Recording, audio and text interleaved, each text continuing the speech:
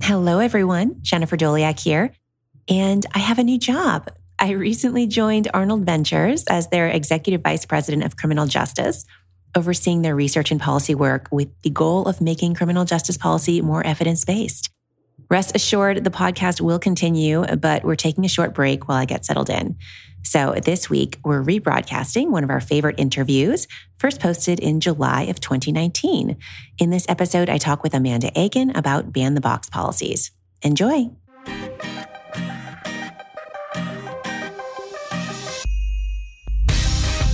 Hello, and welcome to Probable Causation, a show about law, economics, and crime. I'm your host, Jennifer Doliak of Texas A&M University, where I'm an economics professor and the director of the Justice Tech Lab. My guest this week is Amanda Agan. Amanda is an assistant professor of economics at Rutgers University. Amanda, welcome to the show. Oh, thank you. Thank you, Jennifer, so much for having me. I'm very excited to be here. So we're going to do something a little different this week. Usually on this show, I talk with a guest about a specific paper that they wrote, stepping through what they did, how it contributed to the literature, policy implications, and so on. But we decided to mix things up for this episode. So you and I both wrote papers on Ban the Box and have been heavily engaged in both the academic and policy conversations about this policy, and are frequently asked to weigh in on the state of the literature on this topic. And so we're going to have a conversation here today, summarizing that literature and giving our perspectives on both what we know and the open questions that remain. And I know we agree about a lot of aspects of this literature, but I think we also disagree about some things. So hopefully this will be a fun chance to hash those disagreements out in a public setting for all to hear. Sound good? Okay. Let's start with you introducing yourself. Could you tell us about your research expertise and the types of issues that you study?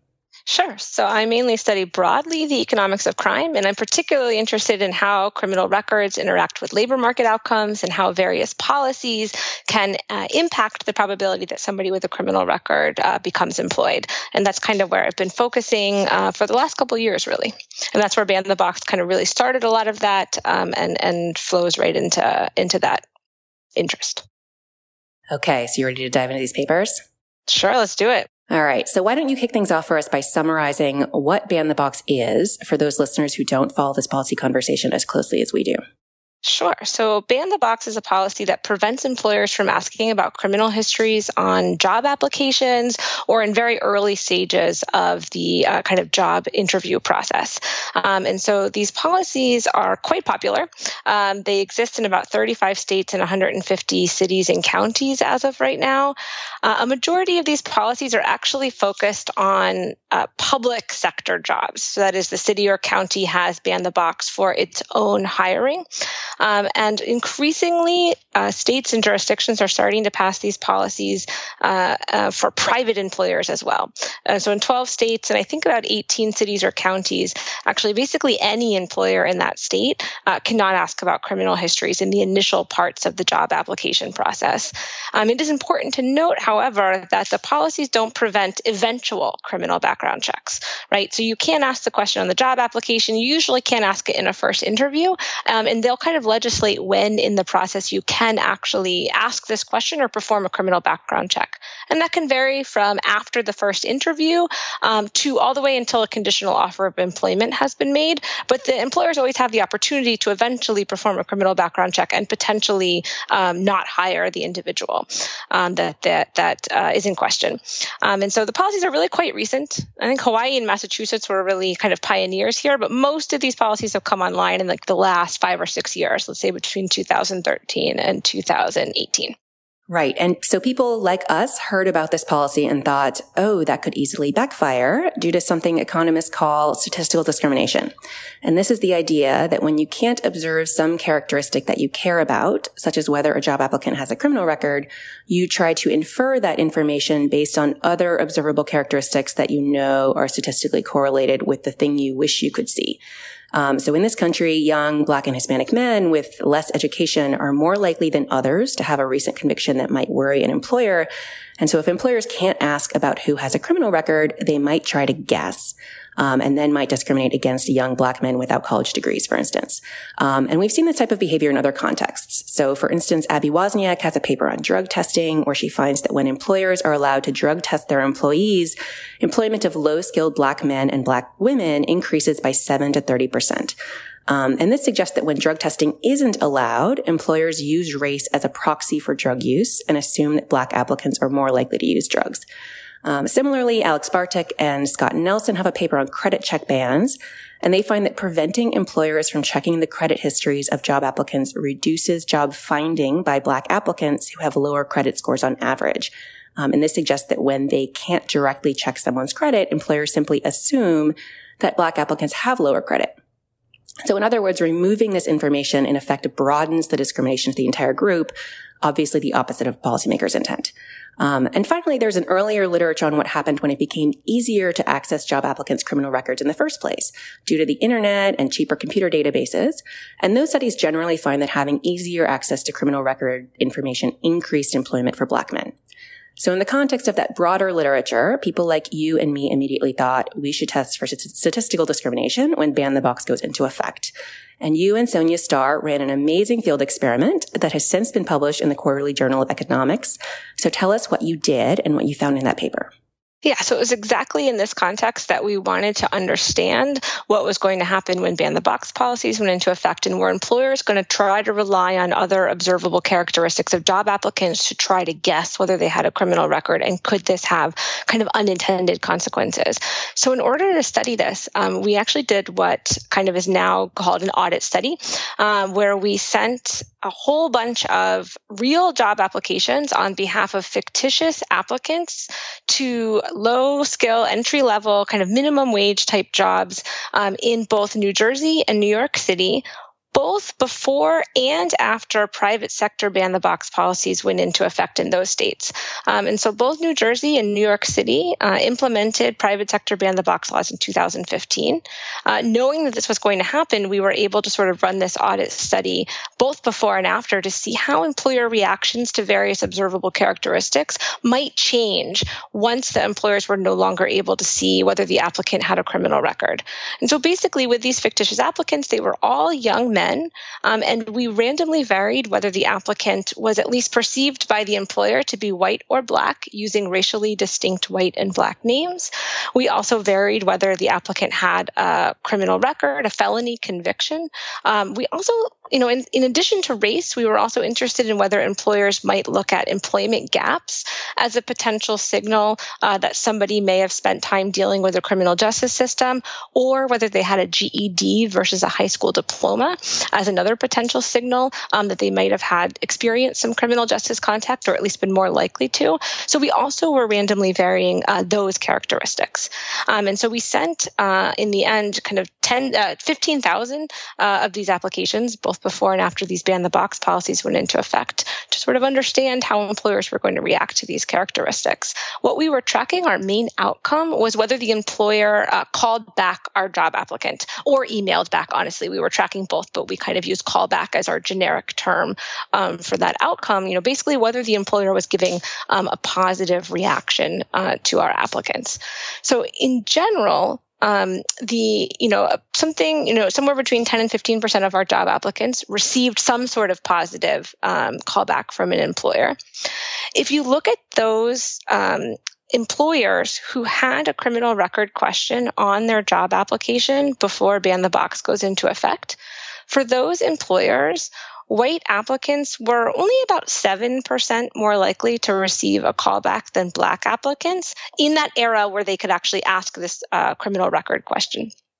However, after the Ban the Box policy goes into effect, so now that criminal record question goes away and the employers can no longer tell whether the job applicant has a criminal record or not, we see that racial disparity in callbacks jump dramatically. So after Ban the Box, and employers who had to remove that question from their application, white applicants were then 43% more likely to receive a callback than Black applicants. That is a huge increase in racial disparities after Ban the Box goes into effect. And it really comes from sort of a combination of two things. Mainly the white applicants in the post period after Ban the Box goes into effect, they were basically called back at the same rate as a white applicant that didn't have a criminal record in the pre-period. Right? So it's as if kind of employers were looking at white applicants and saying, there's basically no shot that they have a criminal record. We're going to call them back all as if they don't have a criminal record. However, in the post period for Black applicants, One, we do see an increase in the callback rate for Black applicants with a criminal record. So it does seem like Black applicants with a criminal record have a higher probability of getting their foot in the door with employers. However, there is also a dramatic decrease in the probability a Black applicant without a criminal record gets a callback. So those individuals are now no longer able to get their foot in the door with employers. And in fact, if we, kind of take some back of the envelope calculations, it seems like that drop is swamping the potential increase in callback rates for individuals with criminal records and kind of lowering overall callback rates for Black applicants. And so it does really seem like, at least at this kind of callback stage, that there is an unintended consequence of the policy of reducing potential employment opportunities for young Black men without criminal records.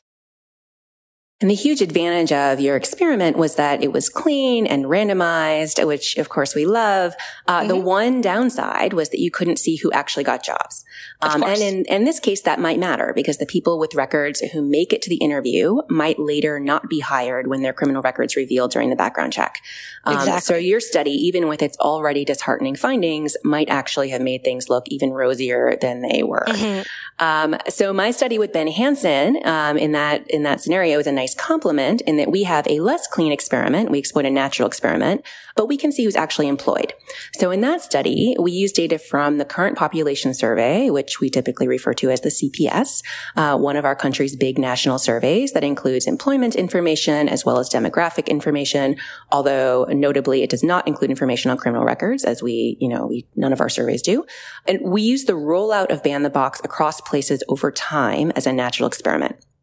So we effectively compare employment trends for various demographic groups across places that adopt Ban the Box and places that haven't yet adopted Ban the Box.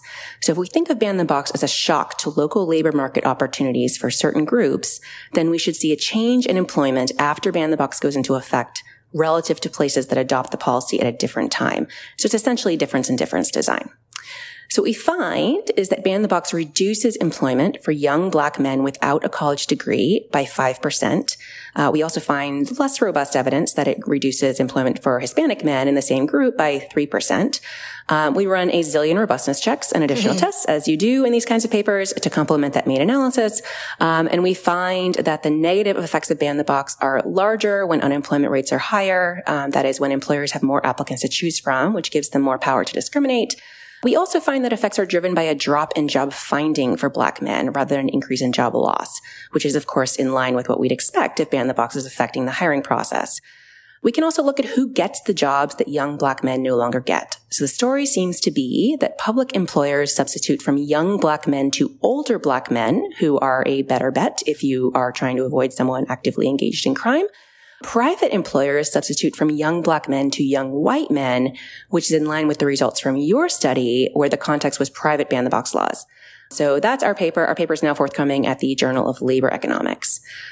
What neither of our studies was really able to address directly was what happens to people with criminal records. So your study suggests that they got more callbacks, and I think both of us assumed going into this that Ban the Box would help some people with records. And the question we were really focused on was what was the net effect on Black men given an increase in statistical discrimination against those without records. So more recently, there have been a whole bunch of new studies, some looking at employment, some looking at other things. But in particular, let's start out looking at the studies that really focus on the effect of Ban the Box on people with criminal records. So you're going to walk us through those studies. Let's start with the paper by Jackson and Joe, two economists at the Boston Fed. Yeah. Great. Yeah. And just almost to step back for just 1 second and just reiterate something that you said before, is that this question is hard, right? Because our large national surveys, the CPS, the ACS, they don't ask whether somebody has a criminal record, right? And so it's hard, particularly in a broad national context, to really try to get at the question of, okay, well, how does Ban the Box actually impact the group it was meant to directly impact, which are people with criminal records who might be in the labor market. And so two of the papers that we're going to discuss just now kind of look at one jurisdiction, and they were able to link administrative criminal records with unemployment insurance records to really understand the labor market impacts on people with records, the people that were directly meant to be impacted by the policy of ban-the-box policies in two different jurisdictions. And so that's great and really helpful and innovative that they were able to do this sort of data linking. And it's, would be great if this sort of data linking could spread into larger jurisdictions and across the country. And so these two economists at the Boston Fed, as you just mentioned, Boj Zhao and Osborne Jackson, were studying Massachusetts in particular. And Massachusetts' CORI reform, the Criminal Offender Record Information reform, that went into effect in two parts. So in November 2010, basically Massachusetts implemented a private sector ban-the-box policy. So they were amongst the earliest jurisdictions to implement a ban-the-box policy, and particularly one that was related to private employers. And so after November, private employers in Massachusetts could no longer ask whether somebody had a criminal record. There was actually an additional part of this CORI reform that went into effect in 2012, which actually affected how much information employers could get about individuals' criminal records. So they're going to focus, at least for thinking about ban-the-box, on that period between November 2010 and May 2012, when the additional record access law goes into effect, so that we can really try to isolate the impacts of this private sector ban-the-box policy on employment for people with records. Now, of course, the big problem, if we're looking at a single jurisdiction, like one state, Massachusetts, and we only have data from within that one state, is to really try to understand what are the causal impacts of ban-the-box on employment for people with records. Can we find an appropriate control group, an appropriate counterfactual to try to understand if any changes that we're seeing are actually about the policy or about something else that may have been happening in early 2010 to employment trends for this particular group? And so what they did, which, is kind of really interesting, is to think about they were basically able to get access to the CORI records, to the Criminal Offender Record Information, the official criminal record database that Massachusetts has. And so that has everybody that's going to have some sort of criminal record in Massachusetts over a time period. I believe they have information from early 2010 up until sometime significantly past the policy. So what they look at is individuals who have a record in CORI before 2010. So that is that those individuals, as of the time, November 4th, 2010, when ban-the-box goes into effect, they are going to be potentially affected by ban-the-box. They have a criminal record. Now employers can't ask about this information. Now, in their data set, they also have information on individuals who are not going to have a criminal record until much later. So let's say after 2012, 2 years past ban-the-box. They have information on those individuals, but as of 2010, when ban-the-box goes into effect, they don't have a record, right? So they shouldn't be directly affected by ban-the-box. And so they're going to use those individuals who don't have a criminal record until after 2012, basically as a control group, to try to say, well, those individuals are somewhat similar. They're people who are going to be active have active criminal justice contact sometime during this time period, but shouldn't have been directly affected by ban-the-box when it went into effect in 2010. Now, there's going to be various issues. It's difficult, natural experiments, trying to come up with a control group, trying to come up with appropriate counterfactuals, right? One major problem here is there's going to be a huge age imbalance between these two groups. We have a set who aren't going to be actually committing their crimes until after 2012. We have a set that committed them before 2010. Those groups clearly have large differences in terms of their age. So the authors are going to do various things to try to deal with the covariate imbalances between their two groups.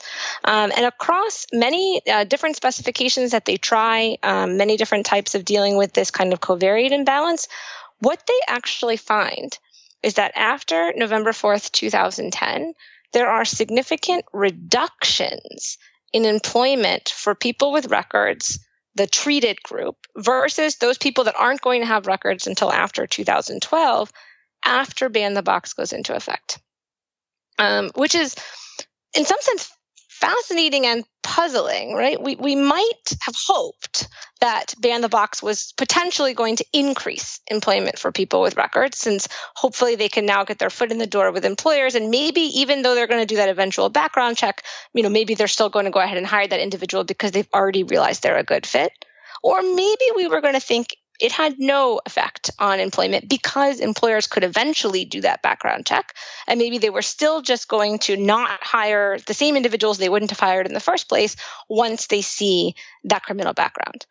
What I think we might not have expected ex ante was that it was actually going to reduce employment for this particular group. And so I think it's a really interesting question to then think about why this is happening. The authors, there's not much more they can do to explore this, I think, within the context of their current data. They posit that by kind of removing the criminal record question from these applications, an applicant with a criminal record is now seeing that their doors are opening up for them. There are lots of opportunities out there. They might be very hopeful, and they may actually increase their reservation wages. And so that this could be kind of a labor supply effect of sorts. I don't know, maybe that could be happening. Kind of always wondered, and I think maybe you and I have discussed this in the past too, whether this could be about discouragement. If they're going out there and let's say, the results of my study, would totally transition to Massachusetts as well, and that there's a bunch of people who are now getting their foot in the door, they're actually getting a call back. But then when it comes to the end of the application stage, the employer is eventually doing that background check and they're not getting the job. So now they're hopeful, but then they're not actually getting jobs. And that kind of discourages them and they step back from the labor market. That seems like one possibility. Of course, we can also question things about the estimation strategy, whether this is appropriate counterfactual. Those are kind of really less fun to try to posit about. And so I think this is a really interesting piece of the puzzle that still leaves these open questions at the end. I don't know. What have you thought about that reduction that they find? Yeah, I totally agree. It's fascinating. Yeah, my best guess is that it's something along the discouragement lines, that it's, this ban the box effectively removes information from the hiring process. And, the hiring process is essentially a matching problem. And so if you remove information, it makes matches harder to make. And so maybe everyone now is wasting their time interviewing for jobs that they don't have any chance of getting. And both that, that waste of time is going to distract them from getting the jobs they actually would have gotten and also might discourage them along the way. So I think the result is consistent with that story. I think the other fascinating piece here is they do have a companion paper that finds that even though they find employment falls in this paper, they have another paper where they show that recidivism also seems to fall, which is again puzzling. We would think the two would go in opposite directions. And so maybe ban the box is providing some hope, and that's keeping people out of criminal activity, even though they're not getting jobs. I don't know. It does raise as many questions as it answers. And I agree. There is, of course, the possibility that their control group is just not a good counterfactual after all. But I agree that is also a less fun possibility. Definitely a fascinating paper. So next up is a paper by Evan Rose. He uses data from Washington State. So walk us through that paper. Yeah, so this is going to be very similar in spirit, where we're going to be able to he's going to be able to link administrative criminal record data to UI data, so we can really track employment outcomes for individuals with criminal records. This time the context is the state of Washington, where Seattle implemented a ban the box policy for private sector jobs on November 1st, 2013. And so again, then the question is, how do we come up with a counterfactual in terms of doing this before and after analysis? What works for, this paper that might not have worked for the past paper where the entire state implemented the policy. Here, he has data from all of Washington State, but only Seattle implements the policy. And so basically throughout the paper, in terms of thinking about the impact of ban the box on employment outcomes, he's going to use either neighboring counties or Spokane, Washington, which is much farther away, but also a major city in Washington, as basically control groups. And so we're going to look at what's going to happen to employment for specific groups of people with records after Ban the Box goes into effect in Seattle versus what happens to trends in employment for people with records in either neighboring counties or in Spokane, Washington. And so what he finds across various definitions of people with records, whether we're looking at people on probation or people who've been recently released or kind of various definitions, is basically no change in employment for King County, where Seattle is, versus these other potential control groups after Ban the Box goes into effect. When we look at this, it's not like we're seeing these large increases in either employment or earnings in Seattle versus these other counties. You look at the trends and they look very similar beforehand and they look very similar afterwards. And the basic conclusion here is that Ban the Box, the kind of private sector Ban the Box that Seattle implemented, doesn't seem to be increasing employment for people with records. And now it's not decreasing it the way that the previous paper in Massachusetts found, but we're basically finding these kind of null effects. There's just nothing happening in terms of employment for people with records. Which again, we may have expected if what is happening is that employers are eventually doing these background checks and still not hiring the individuals who may potentially be getting their foot in the door with the advent of these Ban the Box policies, but not actually eventually getting hired. Now, why exactly, this paper is finding no effect and the previous paper is finding a negative effect? That, we might be less clear on. It could be a jurisdictional thing that just Massachusetts is going to have a different policies and different reaction than Seattle. Could be about time period, right? We're talking about 2013 versus 2010. Could be about the estimation strategy. So neither paper can actually exactly replicate the estimation strategy of the other due to just the way the data and the policy is set up. And so, it could be about the counterfactuals for control groups, lots of open questions. But these two papers combined, right, are not giving us much hope that private sector Ban the Box laws are increasing employment for people with records. Right. And just to clarify, I'm pretty sure that the Seattle policy, it is a private Ban the Box law, but it also included Ban the Box applied to public employers, right? Yeah. To be clear, most of the ones that have private sector Ban the Boxes are also pertaining to public employers as well. It's usually kind of on top of a public sector law. Right. So his results are also relevant to those public Ban the Box laws.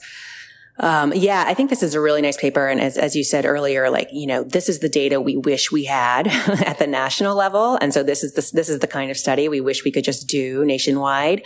And so I think the big question I'm left with after this paper, because I think in many ways it's a much cleaner experiment. He's able to sort of look at other counties as the control group, and he doesn't have to do sort of the propensity score matching that the Fed guys had to do in Massachusetts and to balance ages and stuff. He has really nice control groups. And so I'm convinced that the results are internally valid. I think the big question is to what extent Seattle is representative of other places. Absolutely, yeah. And that's, of course, we won't know unless we do the studies in other places. There's no immediate reason that comes to mind that I would expect these results not to apply to other places. So, I think it's a nice study. Yep.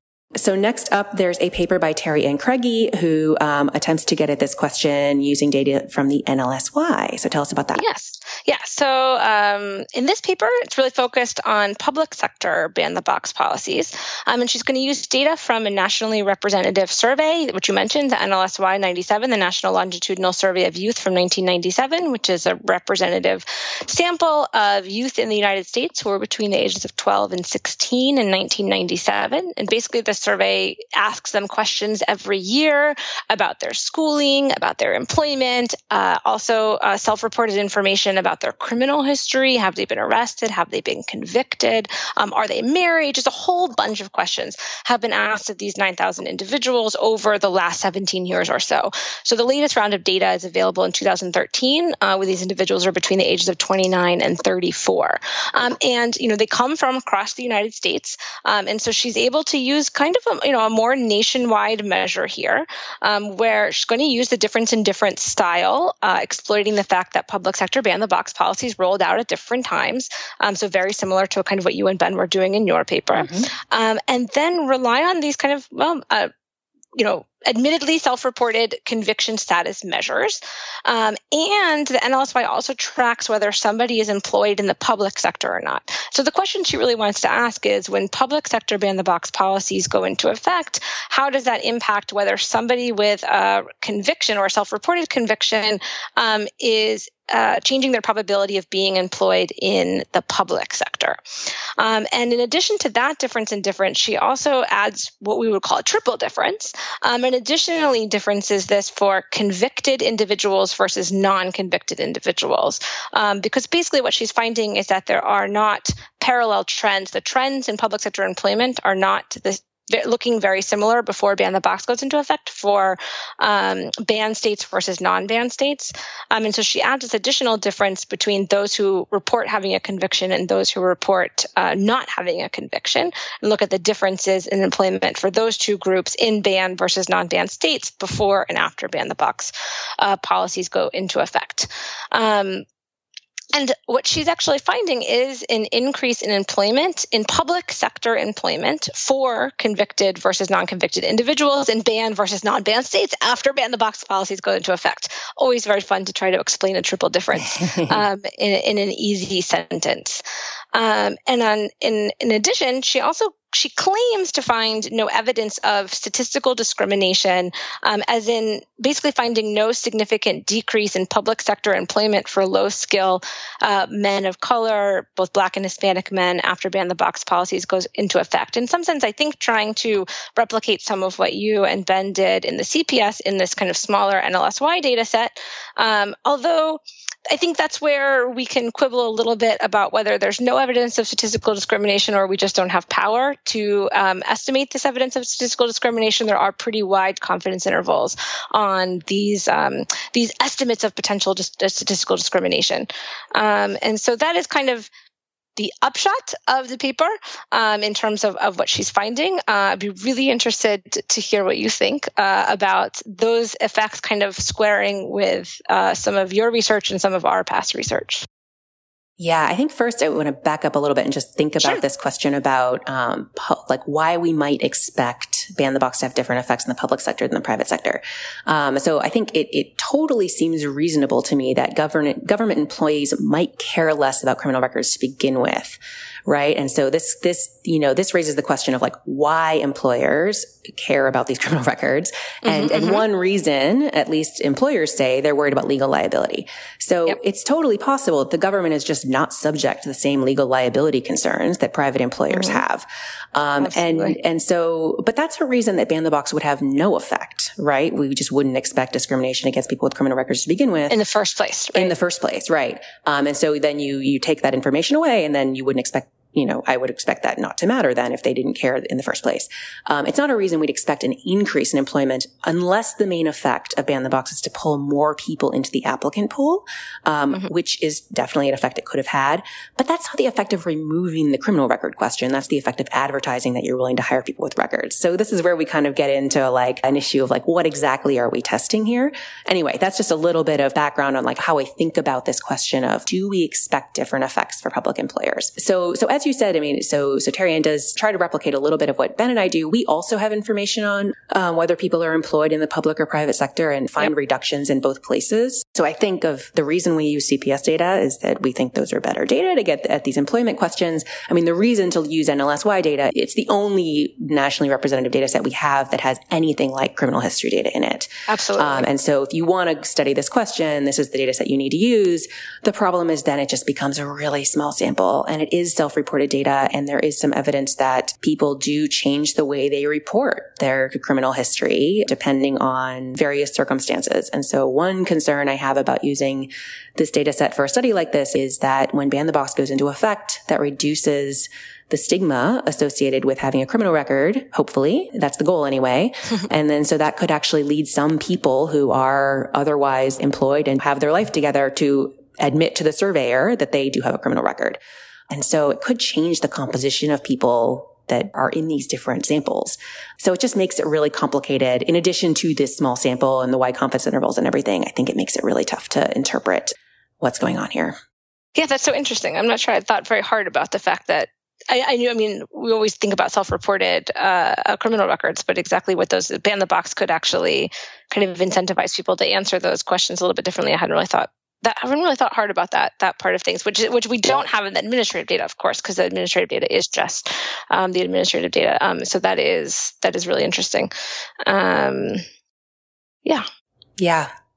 So there is also a paper by Danny Shoag and Stan Voger. So this is kind of moving on from looking at these direct effects on individuals with criminal records, but they're still kind of trying to get at this question. So their paper focuses on neighborhoods. So basically they're using a subset of cities where they were able to obtain neighborhood level crime data from the year 2000. And they identify neighborhoods that were high or low crime in that year, the year 2000, then compare the number of people employed in those neighborhoods over a decade later. And they compare places with and without Ban the Box. And they find what I guess I think of as suggestive evidence that Ban the Box helped high crime neighborhoods relative to low crime neighborhoods. And where I get hung up on this paper, or what I get hung up on with this paper is that they don't control for the likely changing composition of those neighborhoods over time.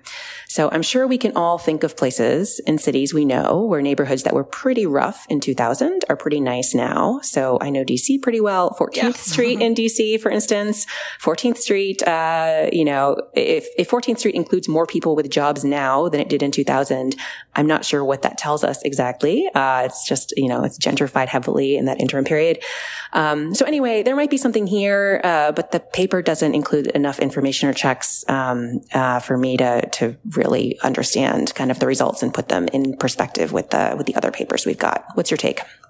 Sure. I totally. I think that has always been one question I've had with that paper. And unfortunately, it's kind of a data issue, right? We don't have a lot of information on to be able to really pinpoint time trends in kind of high crime or low crime neighborhoods like that. There's a really interesting kind of data set that they were using to try to do that, but it's not a data set that has been repeated since 2000 in a way that we could really get at those time trends. And so I think the authors likely know that this is going to be, a limitation of what they're doing, and it's really too bad that we don't have those kind of time trends to really pinpoint and see what's happening just before and just after Ban the Box in terms of employment. And that paper also uses data from the American Community Survey, if I recall correctly, to try to look kind of generally at employment trends before and after Ban the Box, again, in kind of a similar style as what you did with Ben, but they don't do it kind of in an age differentiated way. You both were really looking at young, low skill, Black and Hispanic men. This paper looks at kind of overall employment trends for Black men, Black women, Hispanic men, and Hispanic women. Actually, now I don't have the paper right in front of me. I can't remember. And I always thought it was interesting because I think they're finding increases in employment for Black men overall in the ACS after Ban the Box goes into effect, which originally people said was contra what you and Ben were finding. But even thinking back to the discussion that we had just 20 minutes ago, you said that it was the kind of some of the substitution that was happening was from younger Black men to older Black men, right? Black men who may now not be actively engaged in criminal activity. And that would totally kind of reconcile these results if we were able to look at the different age groups in the ACS analysis that Shoag and Voger are doing versus kind of the CPS analysis that you all did. And so I just remember that from a couple of years ago. I feel like there was always this tension between these two papers, but actually didn't feel like there was a lot of tension. They're kind of telling the same story, maybe not quite as nuanced with the ACS data, but it seems like it's kind of all pushing in the same direction. Yeah. We wound up adding a robustness check in ours where we use these ACS data because they look like there might be different effects, and we wind up finding. I mean, the ACS data, there was they changed the way they asked about employment in 2008, which was really inconvenient, and so there's sort of this additional question about whether that question can actually be useful going over time. And anyway, so I think that's part of an issue here, which we talk a little bit about in the paper, but overall basically find the same things. It's just noisier. I think the other breakdown they don't do is by education group. And so, so we were really focused on which what is the group that is most likely to be helped or hurt by ban the box? If it helped if the policy works, and hurt if employers are statistically discriminating. And they were focused on this question of like, what happens to overall Black employment, which is perhaps an interesting question, but I think not as interesting in this conversation about statistical discrimination. So, yeah, I think part of it is just substitution between groups and questions then about like, well, are we okay with jobs going from young Black men to older Black men? Sure. Yeah. And this paper, Danny and Stan's paper, they also, this kind of increase in employment for high crime neighborhoods, to the extent that we want to call them high crime neighborhoods, so putting aside the trend question for just a second, does happen mainly in private or public sector employment. Right. So as going back to thinking about this question about public versus private sector, whether there might be a difference, we might put this all together in terms of thinking about the exact question that we're asking in the kind of let's call it the second part of this podcast, which was, what is the actual impact of employment for people with records, right? And it seems that we have evidence of an overall drop in states that have both public and private ban the box policies in terms of employment drop or no change. Maybe some suggestive evidence that has its limitations for the potential for some increases in employment for the specific group of people with records in the public sector. Less clear, it seems like it's clear that the kind of overall impact may be null or negative for the whole group of young, low-skilled Black men in terms of their employment in the public sector. But thinking about this specific group, potentially suggestive evidence of an increase in employment for people with records in the public sector. Is that how you would kind of read and reconcile these four papers in terms of their contribution to this question about employment for people with records? I think your read's a bit more generous than mine is. These papers that find different results that suggest benefits in the public sector have important limitations, as we've discussed. And my read is that those limitations are just as likely to explain the different effects that they're finding. These are both working papers, so they might be updated to address some of these issues.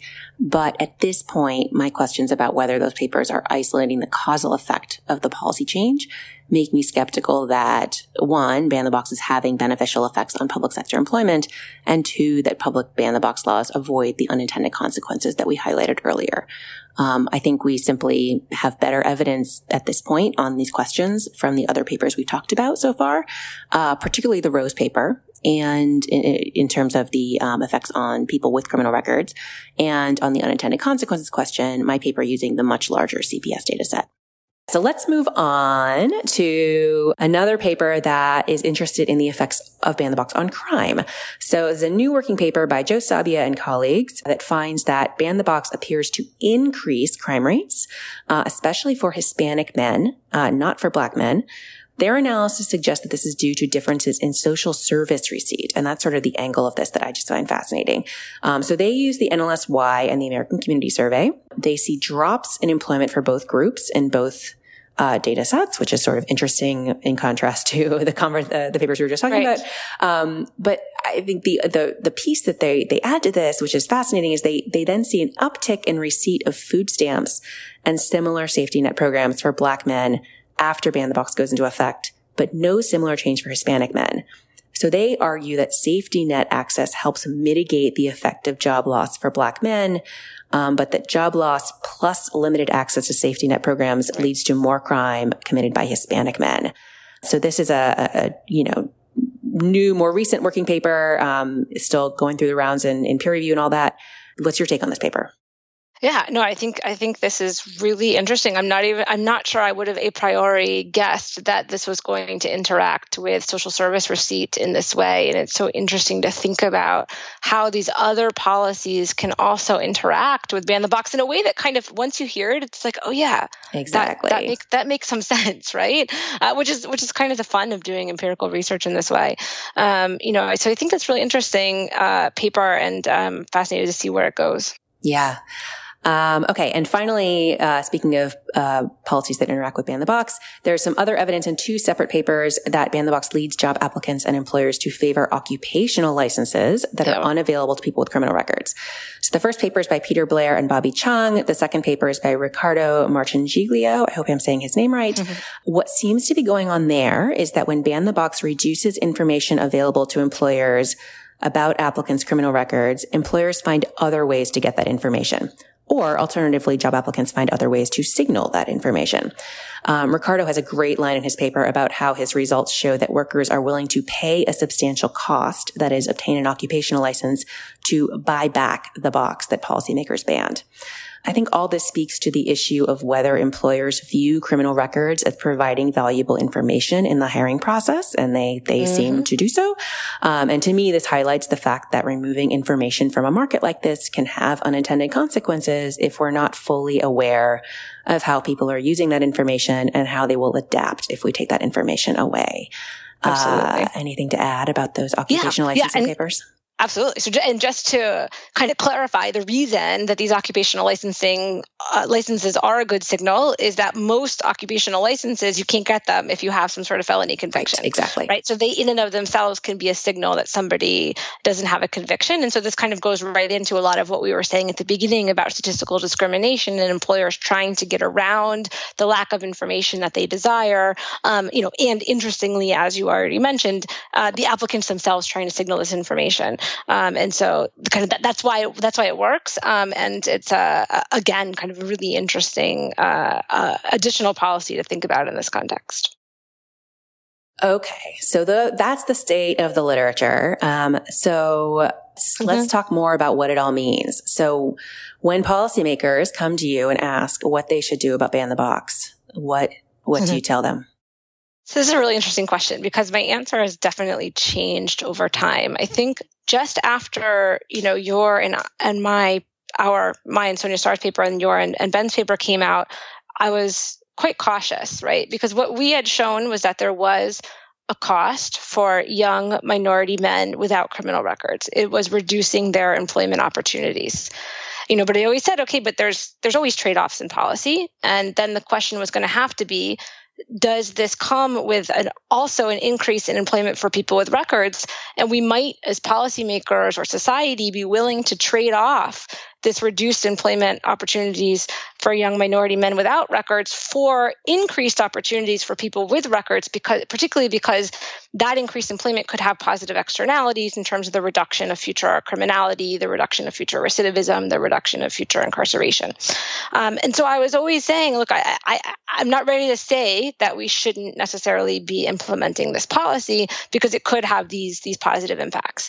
However, as the literature has evolved, right, and particularly thinking about the Rose paper that we discussed and the Zhao and Jackson paper that we discussed, there isn't really robust evidence that Ban the Box policies are doing that positive thing that we wanted them to do, are actually increasing significantly employment for people with records. And so now we have a cost on one side. We have this reduced opportunity for young men of color with no records without the subsequent increase in opportunity for people with records. And so then that leaves me going, I don't know, we probably need to be seeking out other policies that are going to help increase employment opportunities for people with records without this kind of subsequent harm for non-criminal justice involved individuals. Of course, the question that the policymakers and you are probably going to ask me is, what are those policies? And I think that's where, we have a lot on the research frontier to really think about what should those policies be and what should they look like. Yeah. And I think, talking about alternative policies is really the key here. I think a lot of people, when they talk about Ban the Box, they think of this conversation as being, it's Ban the Box or nothing. It's Ban the Box or you don't want to help people with criminal records, right? And so when I talk to policymakers, I try to reframe the question as, it's Ban the Box or what else? And I think, my takeaway from all of these papers is that removing information about someone's criminal record doesn't seem to help people, with criminal records and seems to actively hurt people without criminal records because employers do care about these criminal records for some reason, right? And figuring out what it is that employers are worried about and why they care so much about these criminal records is the key then to finding ways to address their concerns so that they are more open to giving people with the record a chance. And so, I put kind of the possible avenues forward here to 3 buckets. So one is to help people with criminal records find other ways to signal their work readiness. So if employers think a criminal record is a signal that you're just not a good employee, you're not going to show up on time, maybe you're not going to be sober or whatever else, find ways for people to, go through rehabilitation programs or get recommendations from supervisors or something like that to signal that they'd be a good employee. Another possibility is to find ways to shift the legal liability from employers to courts or government. And so, if employers just worry that, if they hire someone with a record and that person commits a crime on the job, they are going to, be sued, or maybe the bad press will put them out of business. If we could have the courts guarantee someone or something like that instead, then that could shift the risk in a way that could be helpful. And the third is just to invest in rehabilitation, which is the hard thing to do and the expensive thing to do. But frankly, we have not done much of it in this country. And so we need to, recognize that there are real challenges that this population faces, and maybe the employer's concerns are legit in a lot of situations. And we need to help people become better employees. And it's just to kind of put a policy alternative on the table that seems to have some promise. There have been a couple of nice audit studies by Peter Leisure and colleagues, looking at the impact of rehabilitation certificates, which are court-issued certificates that someone with a record can get. They can go before a judge, talk about, the job training program they completed, present drug test results, whatever it is, have character witnesses, anything they want. If the judge is convinced that they've been rehabilitated, they can give them this piece of paper that then they can give to an employer or a landlord. And so these audit studies show that when someone has one of these certificates, it essentially completely wipes out the effect of the record in terms of getting callbacks and positive responses to housing inquiries. So this really seems to help people with a record get their foot in the door in the way that Ban the Box was hoping to. And it does that by providing more information rather than taking information away. So I think it just provides, we don't have to do this, but I think it provides a really nice example of a creative policy that perhaps it's addressing the legal liability concern, perhaps it's addressing the signaling concern, but we find another way to help this population that actually seems to work. Yeah, absolutely. I think that certificate thing is very interesting. And if I recall correctly, the certificates do exactly as you just said, both limit employer liability for negligent hiring, and obviously in some sense provide a signal of work readiness and, potential signal about productivity. Sort of course, be interesting also to try to disentangle those two pieces and see, where exactly we need to push in terms of a bigger push. But I think that audit study is really fascinating. Yeah. So that is definitely, one avenue of a potential, we think about research frontier here. That's one area we need more work, and teasing those issues apart would be fascinating. What are some other big questions in your mind that need to be answered? Yeah, so you totally took my main one, which is why exactly are employers reluctant to hire people with records, so we can really push on that policy angle. I think one thing that I've been interested in terms of potential alternative policies is things like expungement and sealing, and these sort of automatic record sealing sort of acts that various states are starting to pass. These seem to have become also pretty popular to ease the availability of expungement and sealing, or make it easier or make it more automatic. And then, what this does is kind of one step beyond Ban the Box, because now the employer will never be able to see this criminal history information. And in fact, the individuals can report that they basically don't have a criminal record, assuming, of course, the expungement took away the entirety of their record, and not just part of it. However, usually when we're talking about expungement or sealing, we're often talking about relatively minor crimes that happened a long time ago. more than 5, sometimes more than 10 years ago. In limited cases in various states, there are things that you can expunge that are more recent or that you can seal that are more recent. And so it's interesting to think about what impacts this particular policy can have. There's a question about whether it could have similar kind of ban-the-box style unintended consequences. I think that there's just less avenue for that here. So the idea would be, the employers know that there's easier expungement now. And so knowing that, they may be, less likely to call back a Black or Hispanic applicant thinking that they might have one of these expunged records. That is entirely possible, of course. I think ban the box was really salient, right? A hiring manager used to have an application that had a question on it, and now they don't. Right. They see very clearly that they're not seeing this information, right? The idea that they kind of are really, really aware of expungement policy and might start to statistically discriminate in light of that expungement policy, knowing that now they can get rid of these 10-year-old records, is plausible but less likely to me. So I think it may not have those sorts of unintended consequences. What's interesting then to know is, does it have the intended consequences? Are the individuals with records, that are 10 years old, have they been kind of out of the labor market too long for this to help them? Are they going to respond to the expungement by actually increasing their job applications? I think it's just interesting to think about what are the potential impacts of these sorts of expansion of expungement and sealing as kind of a different way of quote unquote hiding criminal records in a way that may have less of these sorts of unintended consequences, but I don't know. Yeah, I guess I think of those unintended consequences as being, I guess, more plausible than you do. And so, in my mind, this is why we need the research, right? And I believe you're working on this. So I'm looking forward to seeing what you come up with. And this is also where the avenue through which those rehabilitation certificates were working really matters. Like if it's all about the legal risk, if it's all about reducing legal risk, then expungement could be really helpful because you can't use an expunged record as the basis for a lawsuit or bad press or whatever.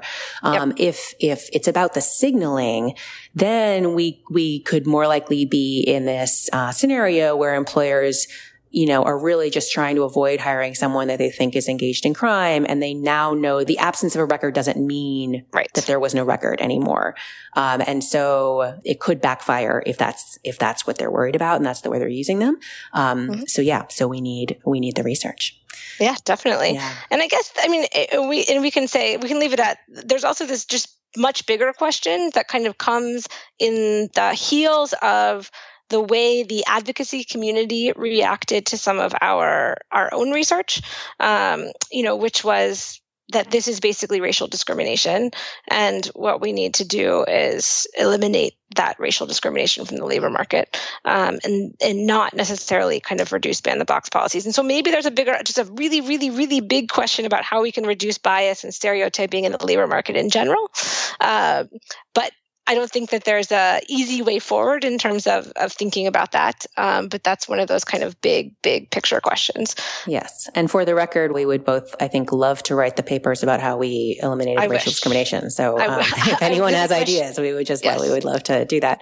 And so since people do have those objections to at least my calls for stopping passing ban-the-box policies and potentially repealing ban-the-box policies, is the results we found were the effects of these policies under kind of current enforcement of racial discrimination laws. If we think that there are dramatic ways that we could increase enforcement of those laws, then perhaps the effects of ban the box would be different. But absolutely, we need research. I guess we need the research. It is also, I am more skeptical than most lawyers, I guess, that we can enforce our way out of this, but definitely an important research area as well. I think so. I will also kind of add to your list. I think just in general, we need more work on what works to facilitate the successful reintegration of people with criminal records into their communities. I think it is pretty ridiculous that as a society, we've spent decades locking people up with no investment in education or training or rehabilitation. It's crazy. And then we blame employers for not wanting to hire them when they get out of prison. I think, a large share of this group has real challenges that they need to overcome. And as a society, we need to do better in helping them. So I've spent the last couple of years reading lots of papers and writing a review on how to reduce recidivism. The most surprising thing to me actually was that employment doesn't seem to be as important as I think we all think it is, though money is important, which, maybe is not surprising. But other types of interventions that seem useful are mental health and substance abuse treatment. It's remarkable how little we know, especially about the latter. So I guess my summary view is that we need to stop wasting our time with Ban the Box and focus on experimenting with other things. How about you? Any final thoughts? No, I think that would definitely be great if we could do a little bit more experimentation and understanding on all of these questions. Yeah. My guest today has been Amanda Agan from Rutgers University. Amanda, this was so much fun. Thank you for being here. Thank you so much for having me.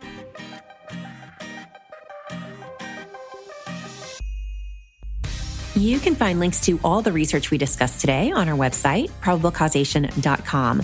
You can also subscribe to the show there or wherever you get your podcasts to make sure you don't miss a single episode. Big thanks to Emergent Ventures for supporting the show, and thanks also to our Patreon subscribers and other contributors. Probable Causation is produced by Doliak Initiatives, a 501c3 nonprofit, so all contributions are tax deductible. If you enjoy the podcast, please consider supporting us via Patreon or with a one-time donation on our website. Please also consider leaving us a rating and review on Apple Podcasts. This helps others find the show, which we very much appreciate. Our sound engineer is John Kerr, with production assistance from Nefertari El-Sheikh. Our music is by Werner, and our logo was designed by Carrie Throckmorton. Thanks for listening, and I'll talk to you in 2 weeks.